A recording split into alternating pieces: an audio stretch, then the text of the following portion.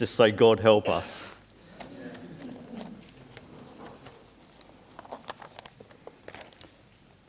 As a preacher, something has to burn within you before you give a message, and it takes a long time to get that. I mean, it's quite easy, actually, to prepare a talk. I mean, having done Sunday school children's things, and you get a word like faith, and you alliterate something, and it's easy to actually work out a good, a talk. But we're dealing with God here. We're dealing with things that affect our spirits and our souls, things which are going to motivate the church and help us in our Christian life. And as a preacher, you have to you look at something; it has to burn within you.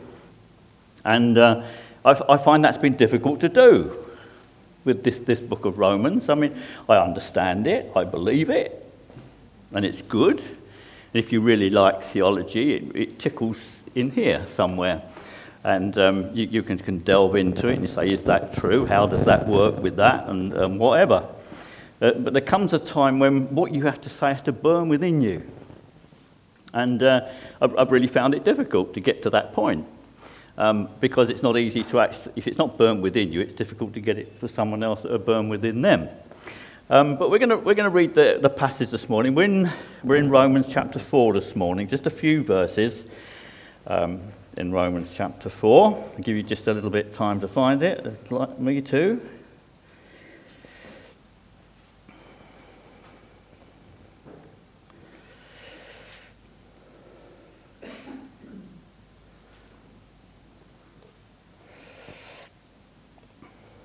Romans 4 and the first 8 verses. It's strange because Paul's writing a letter here, and this first little phrase here, and what shall we say then? He's writing a letter, but he's in debate, isn't he? He's sort of working it out in letter form for these people to understand what he's trying to say. So verse 1 of chapter 4, what shall we say was gained by Abraham, our forefather, according to the flesh? Or we could say, what did he get out of it? Was it just a pattern he was following, or was there something burning within him that made him do what he did? What then shall we say was gained by Abraham, our forefather, according to the flesh? For if Abraham was justified by works, he has something to boast about, but not before God. We're on Jewish ground largely here, and it's difficult to get into that.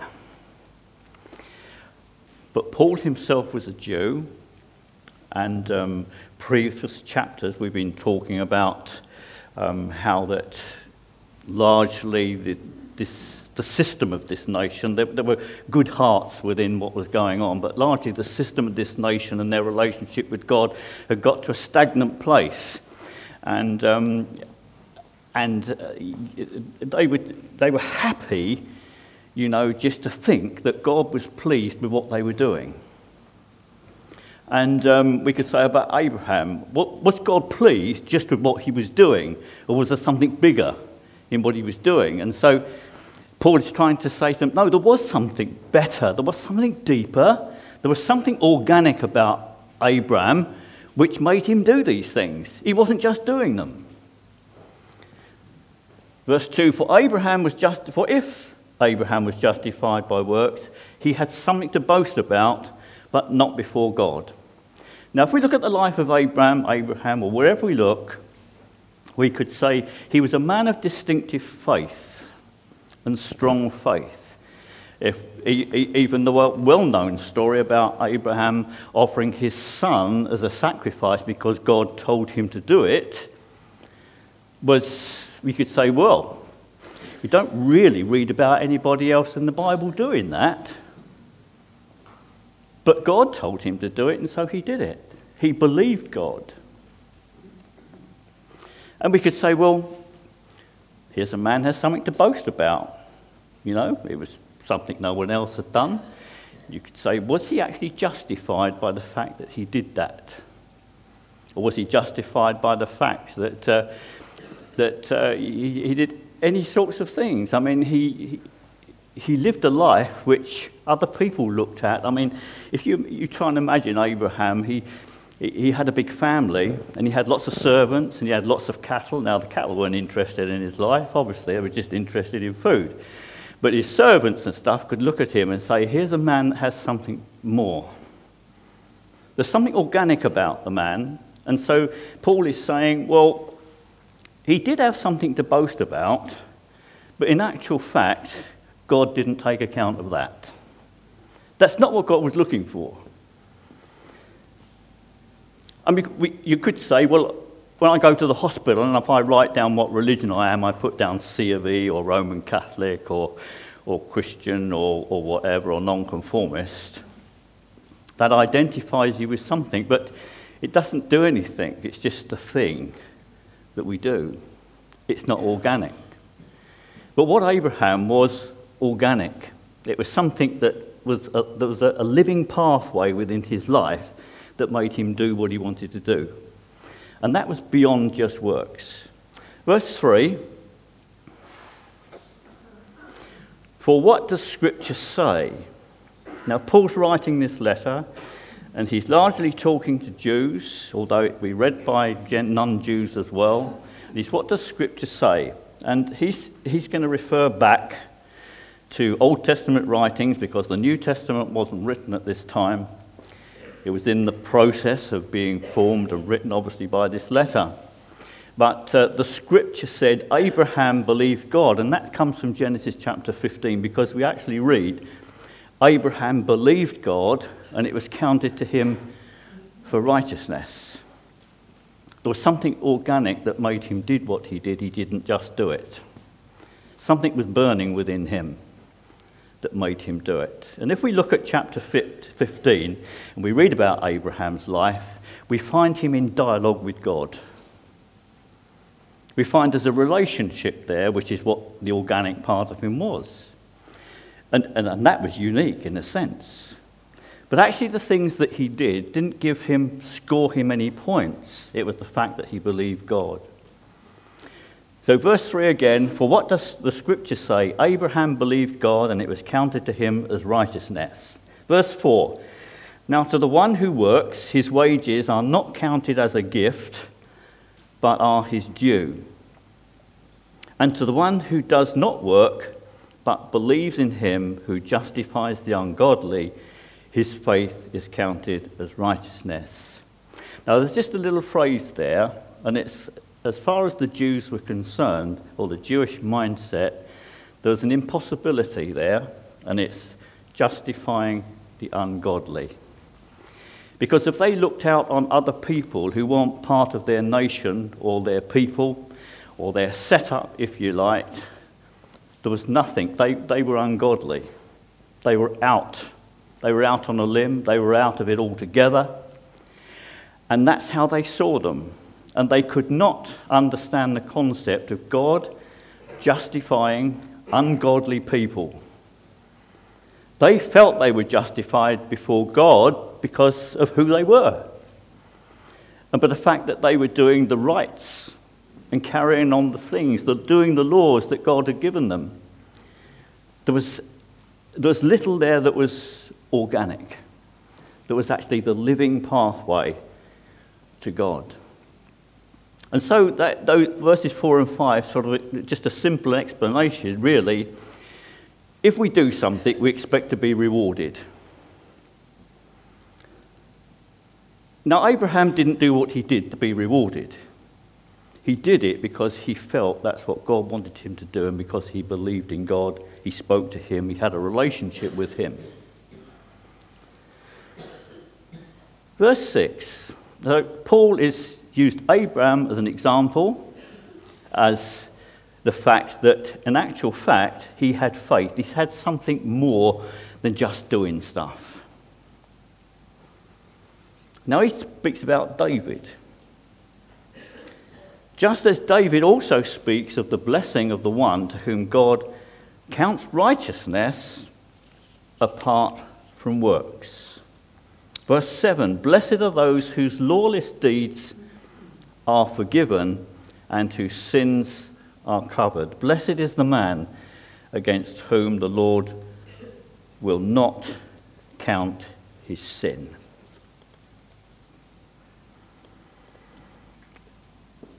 American football can be very confusing. It can seem particularly baffling to non-Americans who have not grown up surrounded by reference to the game. It is understandable that a game in which commentators frequently use bizarre phrases such as roughing the snapper and hiking the ball should seem alien to an outsider. However, while trying to understand every regulation of the sport can be time-consuming and frustrating, the basics are relatively easy to grasp. One of the first things a newcomer should learn about American football is that the game rests on the principle that the offensive team must try to cover a 10-yard section of the field in 4 or fewer downs or plays. If they are unsuccessful, possession of the ball will be lost to the other team.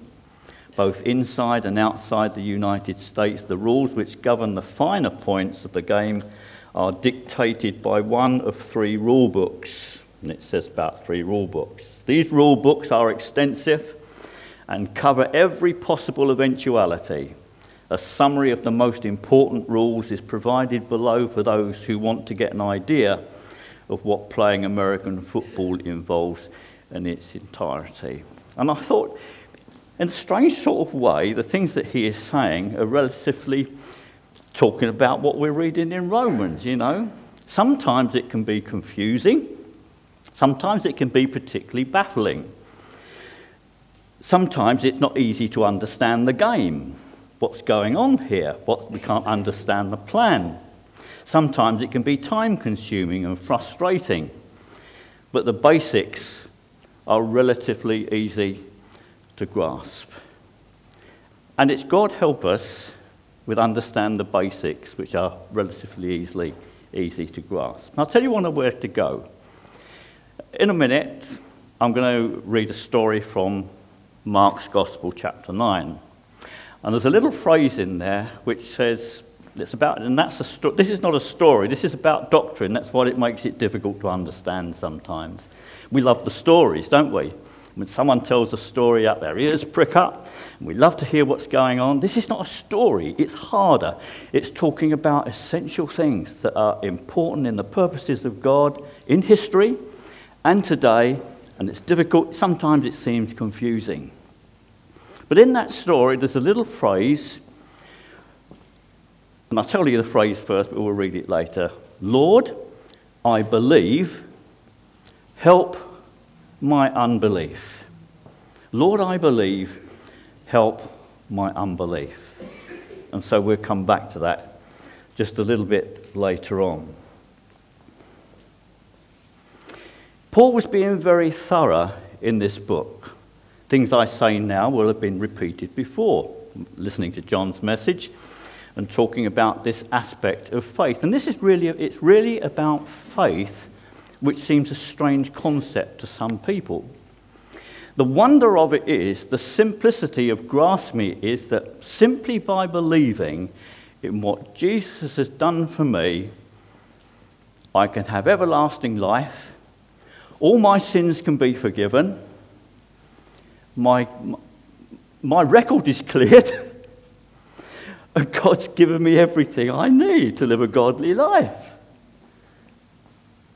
Even in that simplicity, it's say, well, I can't accept that. It's a difficult concept to accept simply by believing. And we understand that. But that's the point of faith, isn't it? Simply by believing in what Jesus has done for me, I'm free. Several times this morning, Ivan in worship mentioned the word freedom. I say, well, what really is the problem here?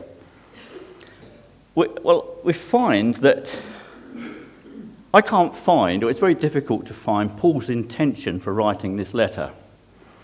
Other letters, he gives a reason for why he's writing for them. But if you've got a Bible and you turn over to Romans 15, we'd see if we can just hook out an intention for Paul writing this letter. And I just want to get at this because it will help us to understand why we're having the game plan laid out before us.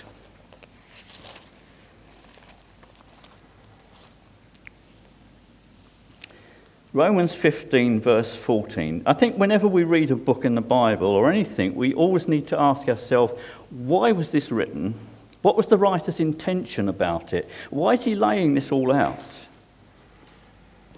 Remember, in Rome, they were all relatively new Christians, a large company of Jewish people and a large company of non-Jewish people, largely coming from an ungodly society. Immorality was rife, and we read it in Romans 1, didn't we? Really, what society was like in Rome. We read what it was like. So you had this large group of Christians, young Christians. And so what Paul addresses, what he's saying, verse 14 of chapter 15, I myself am convinced, my brothers, that you yourselves are full of goodness. So in other words, he's looking at it and he says, well, there is goodness in here, but there's potential problems. Complete in knowledge and competent to instruct one another. So there's that teaching ability and that learning amongst them. I have written you quite boldly on some points, as if to remind you of them again, because of the grace God gave me to be a minister of Christ to the Gentiles with a priestly duty of proclaiming the gospel of God. He's trying to emphasize to the Jews part of this congregation that the Gentile part of the congregation is fundamentally just important as the Jewish society. And so he's trying to break down barriers and say to them, really, you're all one in Christ. You Jewish people, you haven't got a monopoly on the truth. You need to share that truth with the others, the non-Jews. He's trying to break down, or he's trying to kick away the rotten props, if you like, of the Jewish monopoly on God. He's trying to break it down. And if we read on here, that his priestly duty of proclaiming the gospel of God so that the Gentiles, this is the verse, so that the Gentiles might become an offering acceptable to God, sanctified by the Holy Spirit. You Jewish people, you haven't got a monopoly on God. It needs to be shared with the Gentiles. And it needs to be, you need to understand really that you, by faith, you can know God in its reality. And they too, by faith, can know God in reality too. They too can have a relationship. Just as much as God wants you to have a relationship and renew a relationship through Jesus Christ. They might raise their eyebrows at that the Gentiles, it's a word they didn't like, the ungodly, might become an offering acceptable to God, sanctified by the Holy Spirit. Therefore, I glory in Christ Jesus in my service to God. If you just drop back to verse 5 of the same chapter 15, you will read this. May the God who gives endurance and encouragement give you a spirit of unity amongst yourselves as you follow Christ Jesus, so that with one heart and mouth you may glorify the God and Father of our Lord Jesus Christ. Accept one another, then, just as Christ accepted you, in order to bring praise to God. What was happening in those early days of the church is a different situation. What it is, well, not always different, but then the potential for division and polarizing people in groups so that they don't get on with one another. Paul's saying this is the church of the living God, and people need to be one in Christ Jesus. And so as we go back to what we're talking about, this faith, which was seen in Abraham and David, he's saying really it's the faith that's important. That's the basis that God accepts us, through believing on the Lord Jesus Christ, believing on what he's done for us, the importance of the faith. The process of the Jews' theology was collectively that they were God's chosen people to whom God had given standards to keep as a way of life. And if they generally kept these, they thought they were in. So what's Paul saying here? Faith gives equal opportunities for all, not privileges for a chosen few. Faith gives equal opportunities to all and not privileges for a chosen few. Sometimes it can happen in church life today. We can say, well, we're this, and we make an emphasis on this, and so we're right. And sometimes we can look at other groups and say, well, they're wrong on that. I don't believe on that. And so they're creating the differences. But the one true church of God is one people, saved by Jesus Christ. And that fundamentally, what Jesus has done for us is so important, and that's what it means. So it's faith in him. And I believe Paul is demolishing a stronghold by removing the rotten props, the theology that prevents freedom of the gospel to all. So by the process of faith, every individual has free access to the grace and mercy of God. And I think that's so wonderful.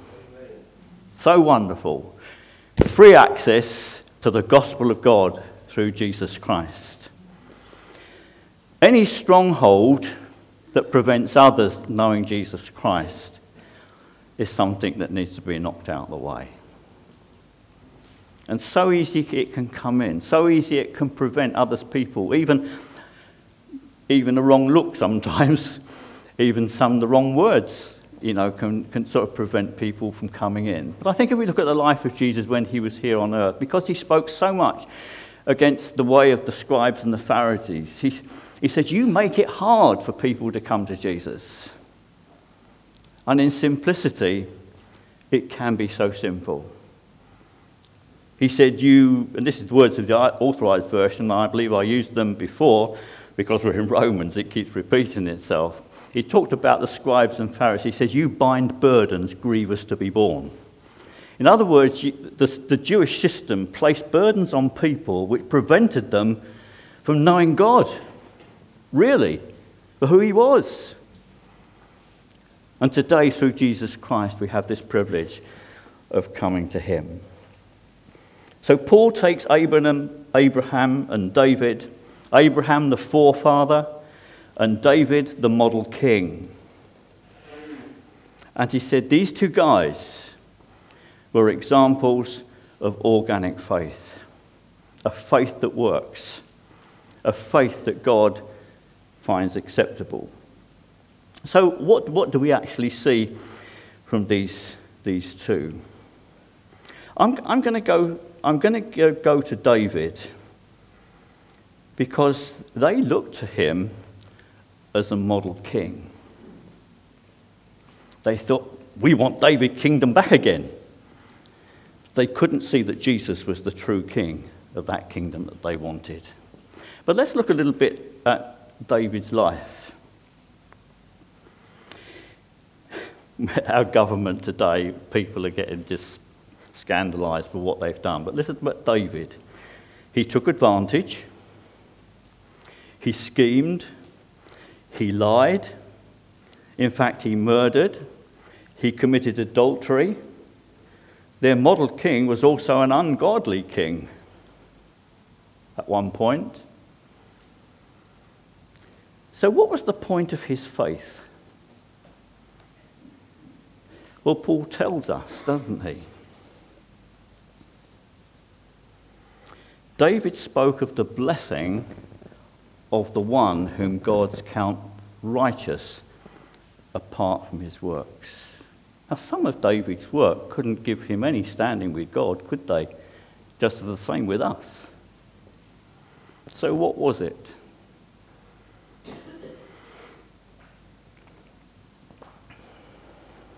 David speaks of the blessing of the one whom God counts righteousness apart from works. If you've got Bibles, you turn over to Psalm 32. We're going to just read this psalm here.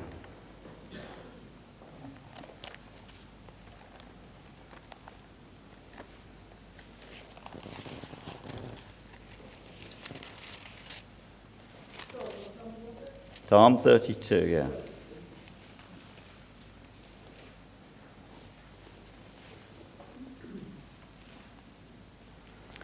Blessed is he whose transgressions are forgiven, whose sins are covered. Blessed is the man whose sin the Lord does not count against him, and in whose spirit is no deceit. When I kept silent, my bones wasted away through my groaning all day long. For day and night your hand was heavy upon me. My strength was sapped as the heat of the summer. Then I acknowledged my sin to you and did not cover up my iniquity. I said, I will confess my transgressions to the Lord. And listen to this, and you forgave the guilt of my sin. That's the point of faith.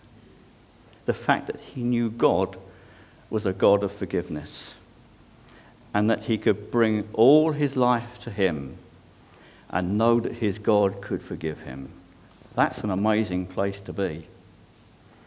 But it's a sticking point for some, because they say, I've done things God can't forgive. And when we sing things like that, it reinforces the statement I made in my earlier preach, showing contempt for the true character of God. If we say things like, God can't forgive me, or I will never forgive them, or that's impossible to forgive, that's contempt against the true character of God.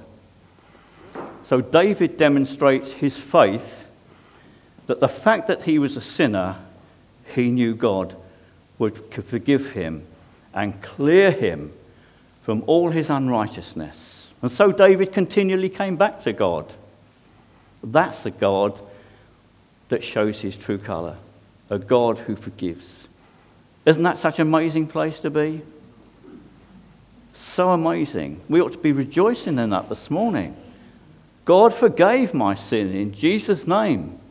I've been born again in Jesus' name. And in Jesus' name I come to you and share his love as he told me to. Freely, freely you have received.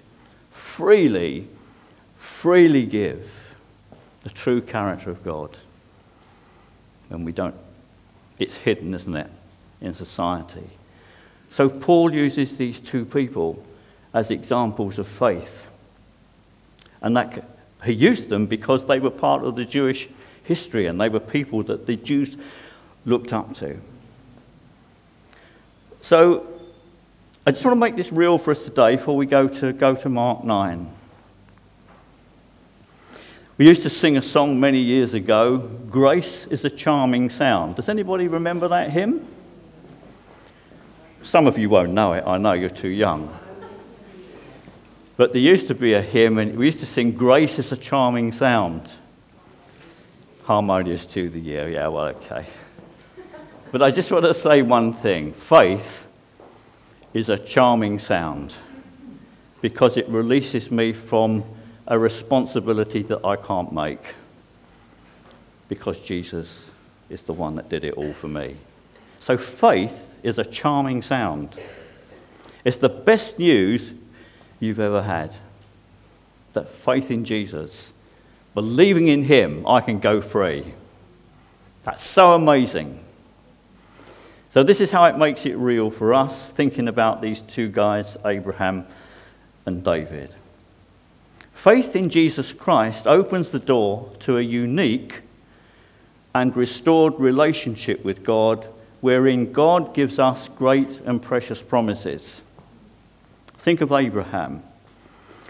If we read Genesis chapter 15, what shouts at you as you read that is, here's a man who had a relationship with God. It wasn't just doing stuff. And so faith in Jesus Christ brings us back into that relationship with him. It's not religion. It's someone I know. It's someone I talk to. It's someone I spend time with. How's your relationship with God going? Just at the moment. How much time do you actually spend with him, talking to him? A relationship won't develop unless you spend time with him. Coming here on a Sunday morning is only just a small part of it.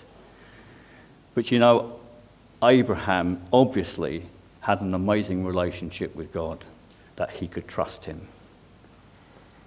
So that's the first thing. Number two, faith in Jesus Christ is the only way to experience a forgiveness that cleans up our act and heals from all previous record of wrongs. Do you get reminded of things you've done in the past? You're ashamed. I do. Very often. But you know, as far as God is concerned, you may get ashamed, but God has cleared it. It's an amazing place to be. Once we know this freedom of forgiveness, we cannot turn around to him and say, well, I don't feel forgiven. You may not feel forgiven, but you are. God has he's thrown it on Jesus, who took all our sin and suffered for us. Jesus dealt with it. That's the point which was dealt with earlier on in Romans. Number three, faith in Jesus Christ makes seemingly impossible things now possible. I haven't got a story, but there are just loads and loads of people who have found that things they couldn't do, they now can do. We had Malcolm's testimony a long time ago, how that the time he came to Jesus Christ, he gave up smoking just like that. We know how much smoking has a hold on people. You just can't give it up. You know, it's a habit and you get into it. But Jesus breaks the power of cancelled sin. He sets the prisoner free. That's the whole point of it. He sets us free. So faith in Jesus Christ makes seemingly impossible things now possible. And this is where we go. I want to use the story of Mark 9 just to say, well, I haven't even got a faith like that. I don't even know where to get it from. My faith, I can't even depend on my faith. I don't know whether I do believe or not. It's so difficult. So let's turn over to Mark 9 and read that story there, can we? So there's a title that's been given over this series in Rome, and it's called The King's Revolution. So what part of the King's Revolution do we find in our two passages this morning? One in the story and one in the doctrinal explanation of the gospel of God. The King's Revolution here is the king who puts power into the hands of ordinary people. That's the King's Revolution. The Jews thought they were a special people, and they were. But not that special that other people couldn't know the same things that they could know. Paul is trying to get that message across. The gospel is something which is available for all. Every person, each one of us here this morning. The King's Revolution, the king who puts power into the hands of ordinary people.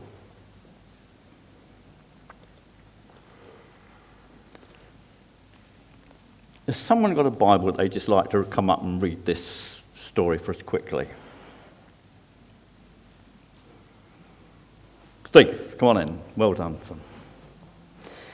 If you read Mark 9, 14 to 29, yeah? Yep. Nice and loud. Okay. Steve said can use them. Is that mic on, is it?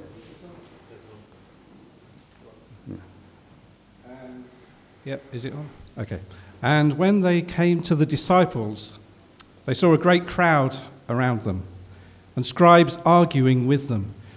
And immediately all the crowd, when they saw him, were greatly amazed and ran up to him and greeted him. And he asked them, "What are you arguing about with them?" And someone from the crowd answered him, "Teacher, I brought my son to you, for he has a spirit that makes him mute. And whenever it seizes him, it throws him down, and he foams and grinds his teeth and becomes rigid. So I asked your disciples to cast it out, and they were not able." And he answered them, "O faithless generation, how long am I to be with you? How long am I to bear with you? Bring him to me." And they brought the boy to him. And when the spirit saw him, immediately it convulsed the boy, and he fell on the ground and rolled about, foaming at the mouth. And Jesus asked his father, "How long has this been happening to him?" And he said, "From childhood, and it has often cast him into fire and into water to destroy him. But if you can do anything, have compassion on us and help us." And Jesus said to him, "If you can, all things are possible for one who believes." Immediately the father of the child cried out and said, "I believe, help my unbelief." And when Jesus saw that a crowd came running together, he rebuked the unclean spirit, saying to it, "You mute and deaf spirit, I command you, come out of him and never enter him again." And after crying out and convulsing him terribly, it came out, and the boy was like a corpse, so that most of them said, "He is dead." But Jesus took him by the hand and lifted him up, and he arose. And when he had entered the house, his disciples asked him privately, "Why could we not cast it out?" And he said to them, "This kind cannot be driven out by anything but prayer." Thank you. Lovely. Jesus called them a faithless or an unbelieving generation. Was it the contentious scribes? Was it the desperate father? Was it the unsuccessful disciples? We don't know, but each of them manifested an act of faithlessness in where they were and what they were doing. We have a desperate father, and he came to Jesus and he said, "If you can do this," is that weak faith? Or whatever is it? Is this a crisis of faith or a crisis of doubt? Who knows? But he says, "If you," and Jesus said to him, "If I can do it." And he turned round and healed the boy. Now all I want to say is, Lord, I believe, help my unbelief, because this is the tension that many people face today. In a sense, they believe, but there's a sticking point, and they want help. The cry for help is an act of faith. The cry for help is an act of faith. That's simple faith at work. So if you find things difficult to believe, ask for help. It's an act of faith. It's my cry to God. It's a simple act of faith, as simple as that. He cries out in frustration. In actual fact, frustration is an act of faith, because it wants to be somewhere that you aren't, but you want to get there. That's an act of faith. And God doesn't despise these signs of faith. He uses that to bring us on. This father, he's honest about his assessment. He's not marching around to, "I've got faith in Jesus to do this." He said, "I believe, but help my unbelief." Frustration in wanting to be somewhere is another indication that faith is at work in us too. And God understands, because that's an honest assessment. God loves an honest assessment of ourselves. There are many people walking about today, many preachers with trying to manifest a faith beyond themselves. That's not an honest assessment. But here's someone with an honest assessment. He cries out in frustration. He states his own honest assessment. God understands, and he asks for help, a step of faith in itself. May God help us to understand that with him, all things are possible. All things are possible. Father, we thank you. Thank you for your word. Thank you for your truth. Thank you for the things which are hard to understand and how much we need them. And Father, would just meet with us and minister to us again through Jesus, who he is and what he's done for us. And pray, Lord, I pray for faith to rise this morning. We're a community, people just want to see the manifestation of Jesus amongst us in healing, in salvation, in supernatural works, and then there's all sorts of ways, Father, that we can't ask for. But we believe, Jesus, you're able to do it. So we ask that you will do it amongst us and help us in your amazing name. Thank you. Okay, time for coffee. And prayer will be available too. If you feel you want help and someone to pray with you, that's fine. Okay.